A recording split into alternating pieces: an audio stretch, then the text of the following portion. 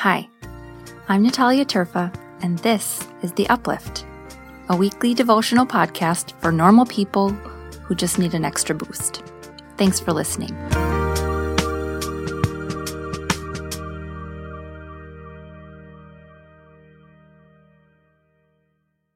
Hey there, Uplifters. Our verse this week is from Mark's Gospel, chapter 10, verses 13 through 15. People were bringing little children to Jesus in order that he might bless them, and the disciples spoke sternly to them. But when Jesus saw this, he was indignant, and he said to them, "Let the children come to me, and do not stop them, for it is to such as these that the kingdom of God belongs. Truly I tell you, whoever does not receive the kingdom of God as a little child will never enter it." So this is part of our gospel text for this coming Sunday. In the last few weeks in church, we have heard story after story of Jesus giving children a place in the kingdom of God. Again and again in Mark's Gospel, chapter 8, chapter 9, and 10, Jesus takes children out of the periphery and places them right in the middle of what God is doing.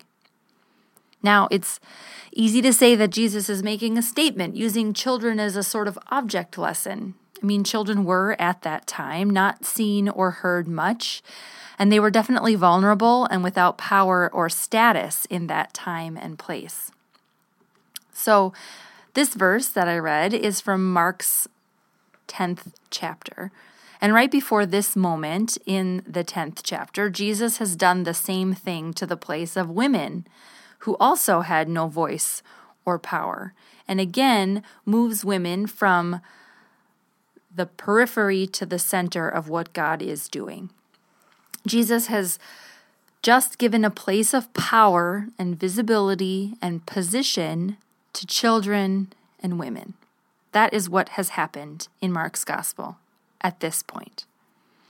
And we can read this text and all the ones that have come before this in Mark and think, we don't really have these problems anymore. I mean, we love children.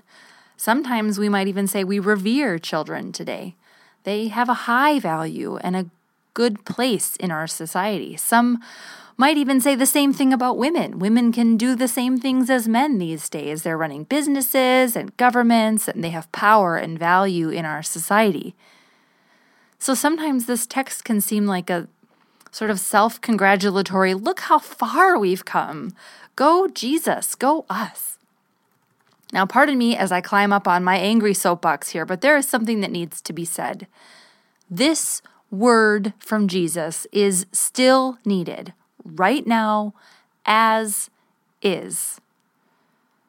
See, we might value our children, like the one that I have birthed, the one that you have or your friends have or your family has, but we don't value children. If we did, there wouldn't be more than 13,000, yes, that's right, 13,000 children in detention centers right now in this country. If we did value children, we wouldn't have moved 1,600 children to a less secure and less safe tent city in Turillo, Texas, under the cover of darkness this week.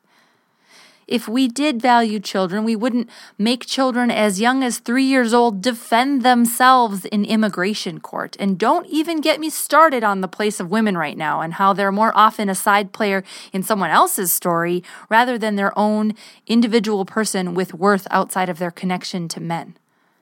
There isn't a soapbox big enough for all that I have to say on that one.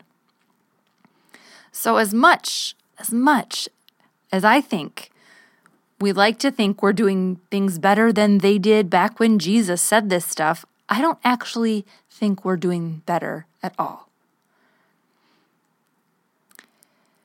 This word from Jesus, reminding us of the place of children, reminding us over and over that how we welcome children, how we treat children is how we welcome and treat God, seems to have kind of become a thing we've decided doesn't apply anymore when the opposite is true. If how we treat children is how we are treating God, then God is in a tent city in Texas, and we have put God there. And we're all okay with it. If how we welcome children is how we welcome God, then I'm not sure God is welcome here. And there is no place in all of Scripture where God uses the pain of a woman as fodder for ridicule and belittlement. It is time for a reality check. And yes, I know that I'm coming across as angry because I am angry. This isn't about a political party or ideology. When we say we believe Jesus, that we follow Jesus, but then our actions as a country or as a group of human beings does not hold up this shared belovedness, we are the ones Jesus is speaking to. We are the ones Jesus is telling to stop focusing on the wrong things. We are the ones Jesus is calling to be better. And I know this isn't all that uplifting, and I apologize, but man, there are a lot of people in our world who need us to be better. So I'm sorry that this uplift is more angry than encouraging this week. And if you were hoping for a word of comfort or solace, I'm sorry that I didn't have it in me this week. Anger does have its place, and today it's here. We've got some work to do, uplifters. This isn't a political issue. This is about following Jesus. This is where the rubber meets the road of who we say we follow and if we are actually doing it. See, God came and chose you and found you and then asks us to do the same for those on the outside. Jesus is always finding ways to take the people who are on the periphery and move them to the center and say, this is what the kingdom of God is like. And this is not a metaphor. Today, Jesus tells us that how we treat children matters in the kingdom of God.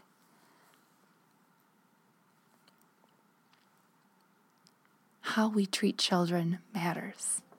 And we are not treating children as if they matter.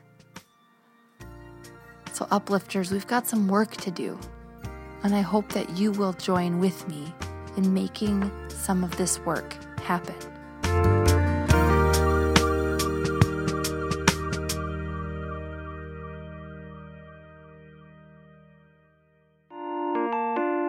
The Uplift podcast you just heard represents a whole community of uplifters, people who are going through something difficult or have gone through something difficult, who needed something more than trite answers and cheesy cliches.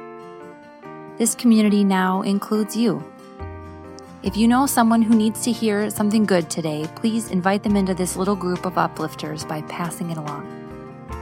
If you want more information, if you want to sign up for a weekly email or send me a note, check us out online at upliftlife.org.